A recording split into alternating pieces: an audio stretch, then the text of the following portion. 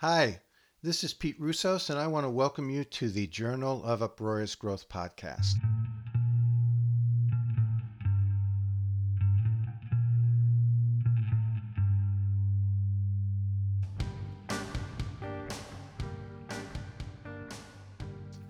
In today's episode, I'm going to be talking about serious content. I'm going to be talking about relational stewardship. Relational stewardship, which is the active taking responsibility and care of a relationship, is more important than ever, and it's always important. I am a marriage and family therapist, and I specialize in working with couples and families. And I am particularly concerned as it relates to my work during this pandemic crisis. I'm particularly concerned about couples and families who were struggling before all of this happened. This pandemic crisis and all of the restrictions and sacrifices that we've had to make, this has been thrust upon us all. We had no choice. But we do have choices about the meaning that we give this and the attitude and the approach that we take to how we get through this and how we engage with our partners or with our family members as we make our way through this. Do we, for example, approach this time in our lives as a burden or as an opportunity? This pandemic crisis will pass. We will get on the other side of this. But it'll be the choices that we make about taking responsibility for our relationships, that relational stewardship piece.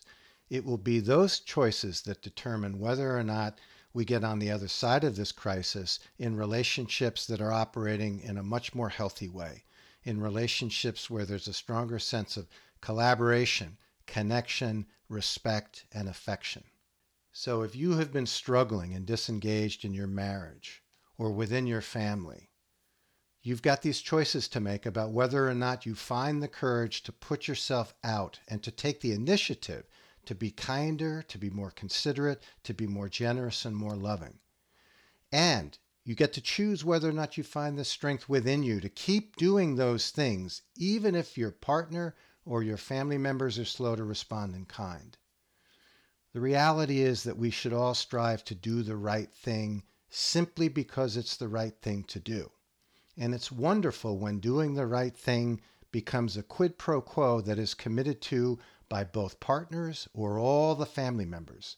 But that may take time to build, and someone has to marshal the courage to make the first move and to lead.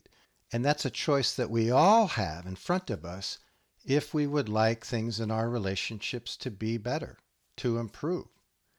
Even if they're already terrific, to improve even beyond that point, that this can be an opportunity for growth if we decide to approach it in that way. I've been thinking a lot about the timeless wisdom of the golden rule, this idea that you treat people in ways that you want to be treated yourself. The way that I talk to couples about this is that we can't expect our partners to be any more generous, any more kind, any more considerate, any more loving than we ourselves are willing to be. And I think the same thing applies to all members within a family. An example that I think most people will be able to relate to is that these shelter-in-place restrictions that so many of us are living under means that we are in 24/7 proximity with our partners or our family members. There literally are few places where we can go to escape. And so that means that patience is at a premium.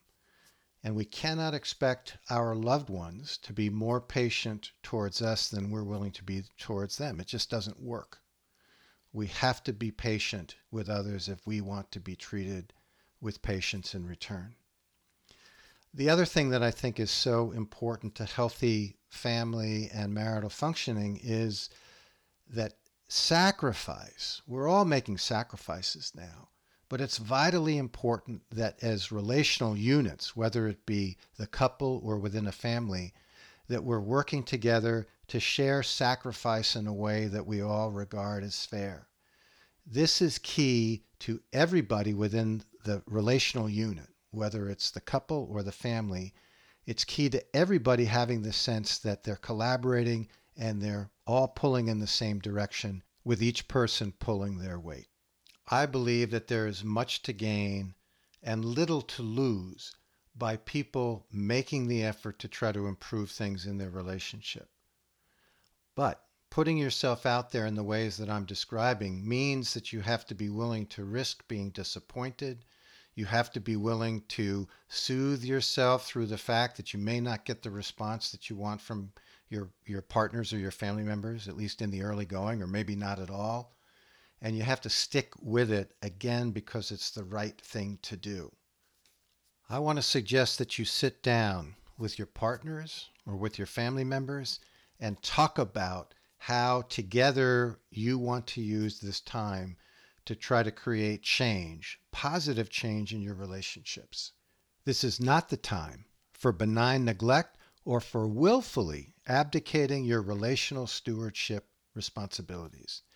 This is the time to seize the opportunities of the moment and to face the choices that we all get to make about how we show up in our relationships and whether or not we're going to use this time to try to improve things, to try to grow.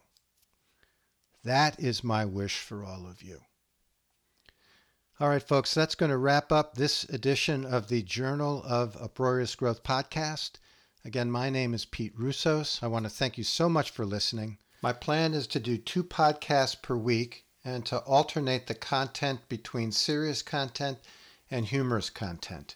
If you're enjoying this material and enjoying the format, you might also really enjoy my book, The Journal of Uproarious Growth, Volume 1, which is available in paperback and ebook formats on Amazon. I'm hoping that you will subscribe to this podcast and that you will spread the word to anybody whom you think might enjoy it and get something from it. All right, folks, I want to thank you again for listening. Be well, everyone. Okay, time to bring it home.